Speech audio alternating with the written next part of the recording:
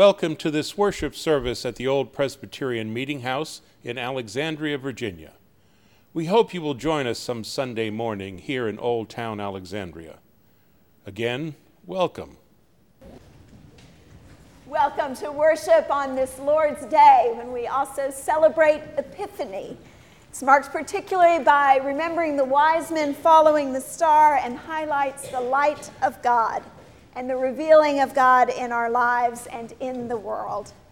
So we gather in prayer and worship, holding on to the light of God in our joys and in our sorrows. We gather so that we can say to one another, "The Lord be with you, and also with you." Let us worship God. The first reading this morning is from the book of Isaiah, chapter 60, verses 1 through 6. In this reading, the prophet gives a message of hope to the people of Israel. Listen to the words of the prophet. "Arise, shine, for your light has come, and the glory of the Lord has risen upon you. For darkness shall cover the earth, and thick darkness the peoples. But the Lord will arise upon you, and his glory will appear over you. Nations shall come to your light, and kings to the brightness of your dawn. Lift up your eyes and look around. They all gather, they come to you. Your sons shall come from far away, and your daughters shall be carried on their nurses' arms. Then you shall see and be radiant. Your heart shall thrill and rejoice, because the abundance of the sea shall be brought to you. The wealth of the nations shall come to you. A multitude of camels shall cover you, the young camels of Midian and Ephah. All those from Sheba shall come. They shall bring gold and frankincense, and shall proclaim the praise of the Lord." Our second lesson this morning comes to us from the beginning of the Gospel of John, a familiar passage which you will hear both in the version that you have in your pews and also the contemporary language version called The Message. Listen for God's word. "In the beginning was the Word, and the Word was with God, and the Word was God. He was in the beginning with God. All things came into being through him, and without him, not one thing came into being." The Word was first, the Word present to God, God present to the Word. The Word was God, in readiness for God from day one. What has come into being in him was life, and the life was the light of all people. The light shines in the darkness, and the darkness did not overcome it. Everything was created through him. Nothing, not one thing, came into being without him. What came into existence was life, and the life was light to live by. The life light blazed out in the darkness. The darkness couldn't put it out. There was a man sent from God, whose name was John. He came as a witness to testify to the light, so that all might believe through him. He himself was not the light, but he came to testify to the light. The true light, which enlightens everyone, was coming into the world. There once was a man, his name John, sent by God to point out the way to the life light. He came to show everyone where to look, who to believe in. John was not himself the light. He was there to show the way to the light. He was in the world, and the world came into being through him, yet the world did not know him. He came to what was his own, and his own people did not accept him. The life light was the real thing. Every person entering life, he brings into light. He was in the world. The world was there through him, and yet the world didn't even notice. He came to his own people, but they didn't want him. But to all who received him, who believed in his name, he gave power to become children of God, who were born not of blood, or of the will of the flesh, or of the will of man, but of God. But whoever did want him, who believed he was who he claimed and would do what he said, he made to be their true selves, their child of God selves. These are the God-begotten, not blood-begotten, not flesh-begotten, not sex-begotten. And the Word became flesh and lived among us. And we have seen his glory, the glory as of a Father's only Son, full of grace and truth. The Word became flesh and blood and moved into the neighborhood. We saw the glory with our own eyes, the one-of-a-kind glory, like Father, like Son, generous inside and out, true from start to finish. The word of God for the people of God. Thanks be to God. Will you pray with me?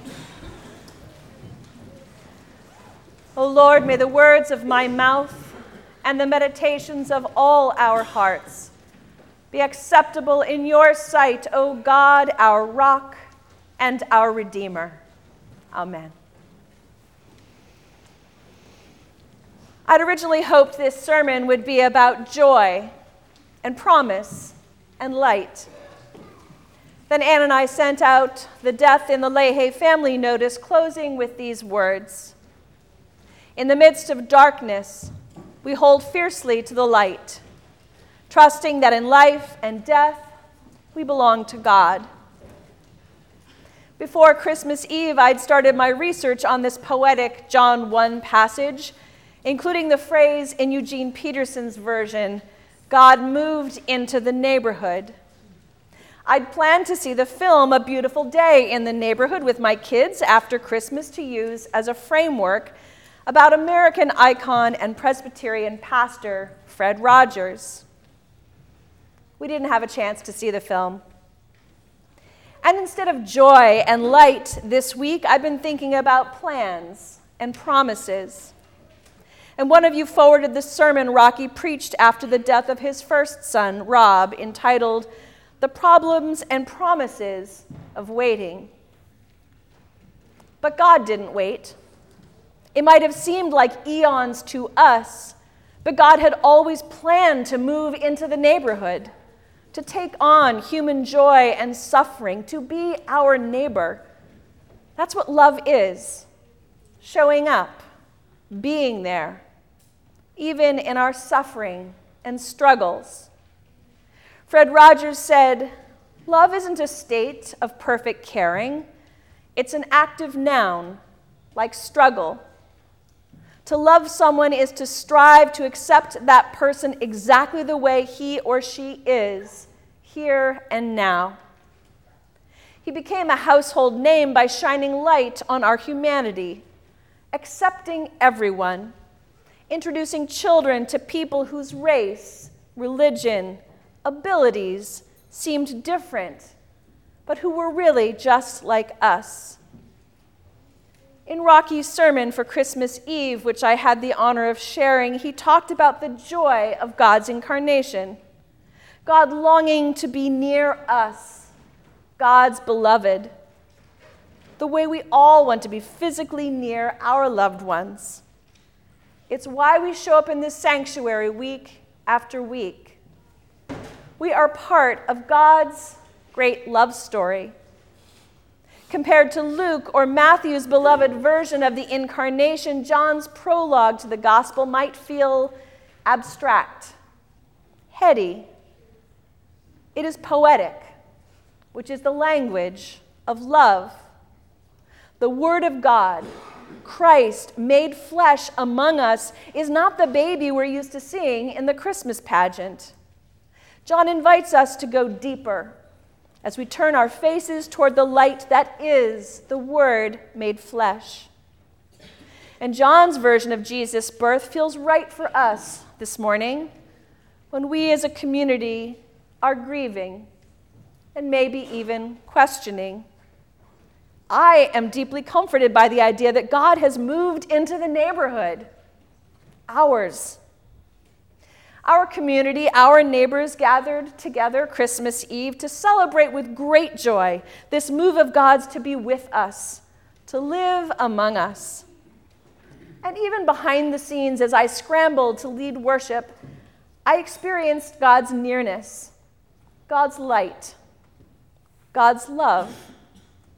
As I witnessed the light spread from taper to taper, candle to candle, your faces flooded with God's joy, God's face shining in yours, I felt the Holy Spirit's presence maybe more deeply than ever before.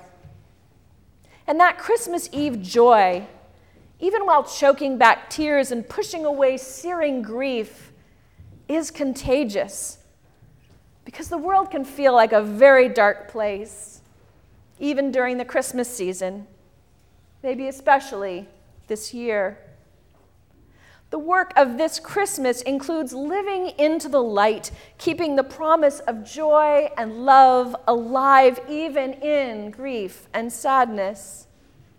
It's about keeping watch for grace and hope amidst profound suffering worldwide, in anxiety-inducing headlines like the assassination of Iran's top general, ongoing impeachment proceedings, Australia's unprecedented wildfires, the Methodist Church plan to split over gay clergy and marriage, and here at home, in our family of faith, we mourn Ben Leahy's death, struggling to cope with enormous sorrow for our pastor and his family, and grappling with the pain conjured from so many other losses in each of our lives. It can feel so hard to remain faithful and open-hearted in the midst of sorrow and suffering. It can be hard to believe a tiny baby named Jesus, the one who saves, could save the whole world from suffering and sorrow in a land ruled by the powerful, occupying Roman Empire. It can be hard to hear words like Isaiah's, "Arise, shine, your light has come, and the glory of the Lord has risen upon you," when we know the ancient Israelites were weeping in captivity in Babylon. They had questions and doubts, surely. They must have been incredibly skeptical about the prophecy that followed. Light in the midst of darkness, joy in the midst of pain, abundance in the midst of deprivation. As deep as the Israelite community's grief was, there came this prophecy of hope, showered on them by God's glory and love in the form of human generosity from near and far, light shining in the darkness, and a shining star bringing people bearing gifts and praising God's glory. What about now? What kind of gifts do we bear, even in sorrow and sadness? What do we give each other in God's neighborhood? For starters, food. Within minutes, our diaconate's meal train sign-ups to bring dinners to the Leahy family was filled. Thank you, God. Thank you. Comfort. Scores of you have flooded Ann's and my phones and inboxes with an outpouring of offers of support, help, and care for the Leahys as well as our staff. Thank you, God. Thank you. Prayers. Hundreds of us filled this sanctuary last Sunday before our regular Christmastide service to share our love and lift prayers to envelop Linda, Sally, Rocky, Jenny, Grace, and all their extended family. Thank you, God. Thank you. This is what neighbors do. We show up. We help out. We lend a shoulder to cry on.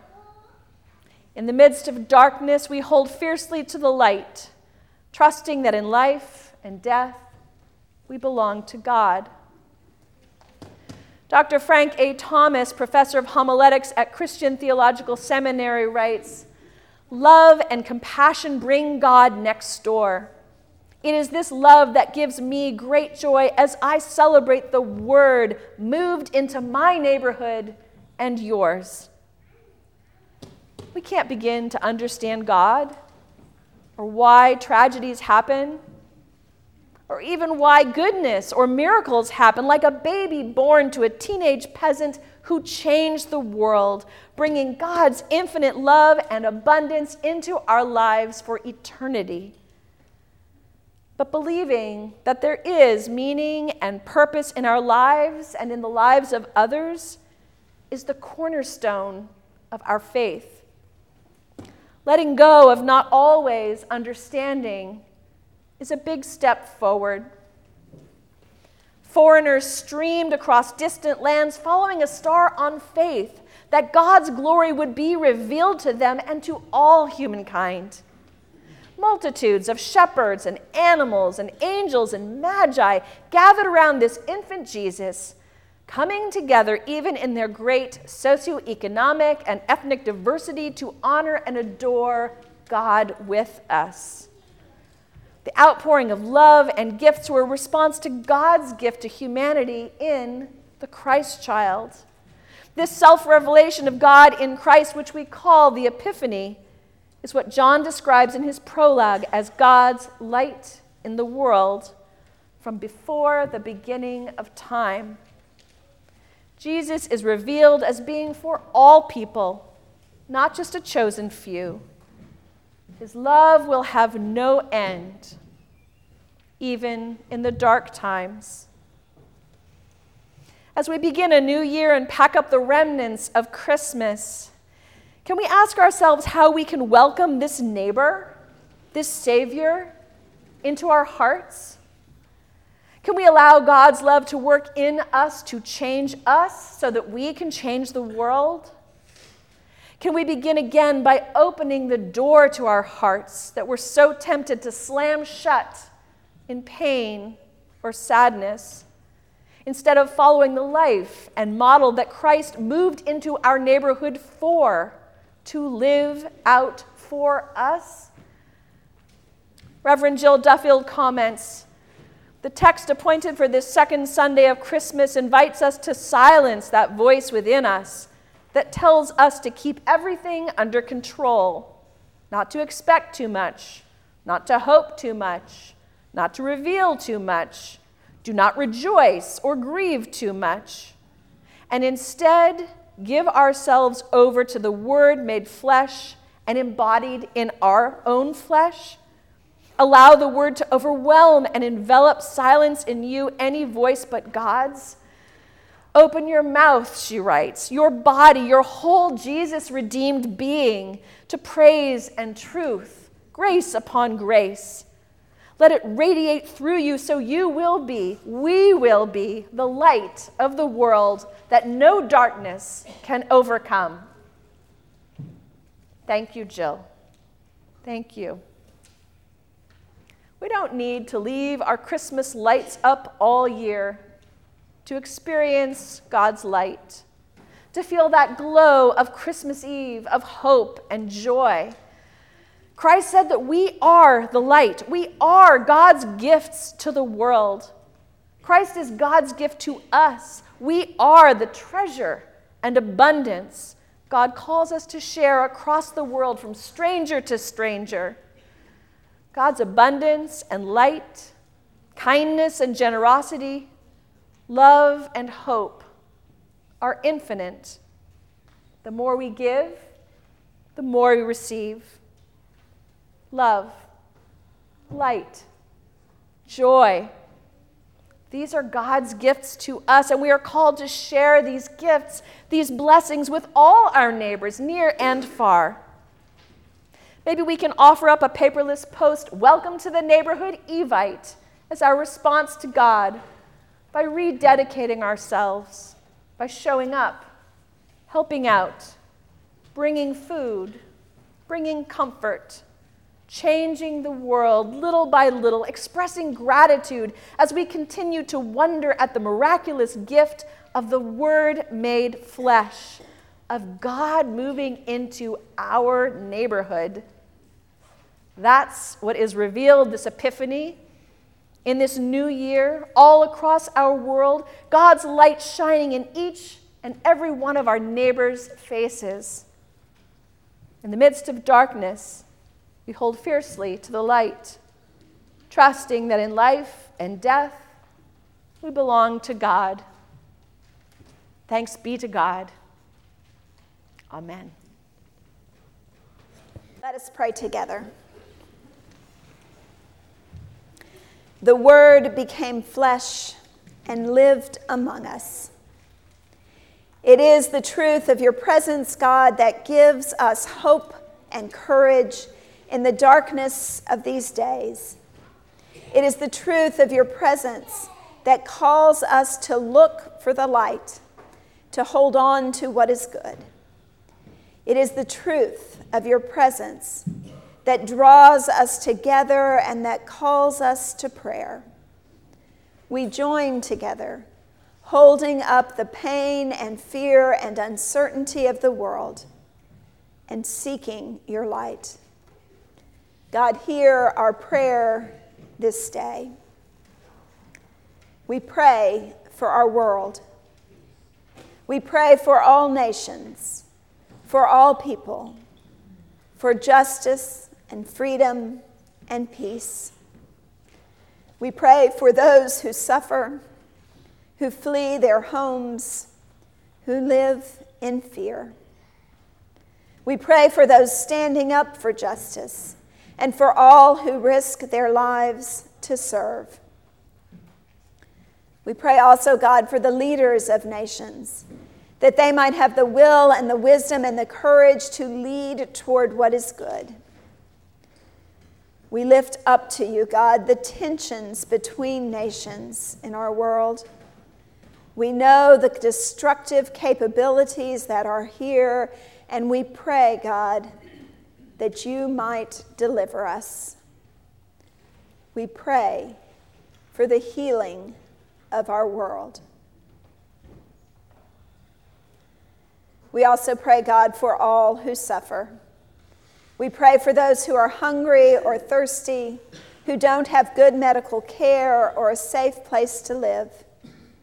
We pray for those threatened by wildfires, devastated by disasters of any kind, for those seeking to find their way as the world changes around them. We pray, God, for all who struggle to have enough. And God, we lift up to you all that lies heavy upon our hearts this day. We pray for all who are ill, for those coping with chronic conditions, for those who are facing death. We pray, God, for those who are struggling with addiction, with depression, with mental illness, with diseases that tie our lives in knots and make it so hard to navigate our way. We pray, God, for those who grieve. We pray for the ache of loved ones lost, for sorrow deep within. We pray for Rocky and Sally and Linda and Grace, and for all who know the pain of losing a child or of a spouse or parent dying young. Hold them close, O God. Sustain and uphold them. Receive their tears and their sorrow and the emptiness. Hold them together in your love, in your spirit, in your grace, in the truth that you became flesh and lived among us, and that in that very body you showed us that death is not the end. We pray, God, we pray. Hear these our prayers, the prayers of this community and the prayers of the world as we pray together. Our Father, who art in heaven, hallowed be thy name. Thy kingdom come, thy will be done, on earth as it is in heaven. Give us this day our daily bread, and forgive us our debts, as we forgive our debtors. And lead us not in temptation, but deliver us from evil. For thine is the kingdom, and power,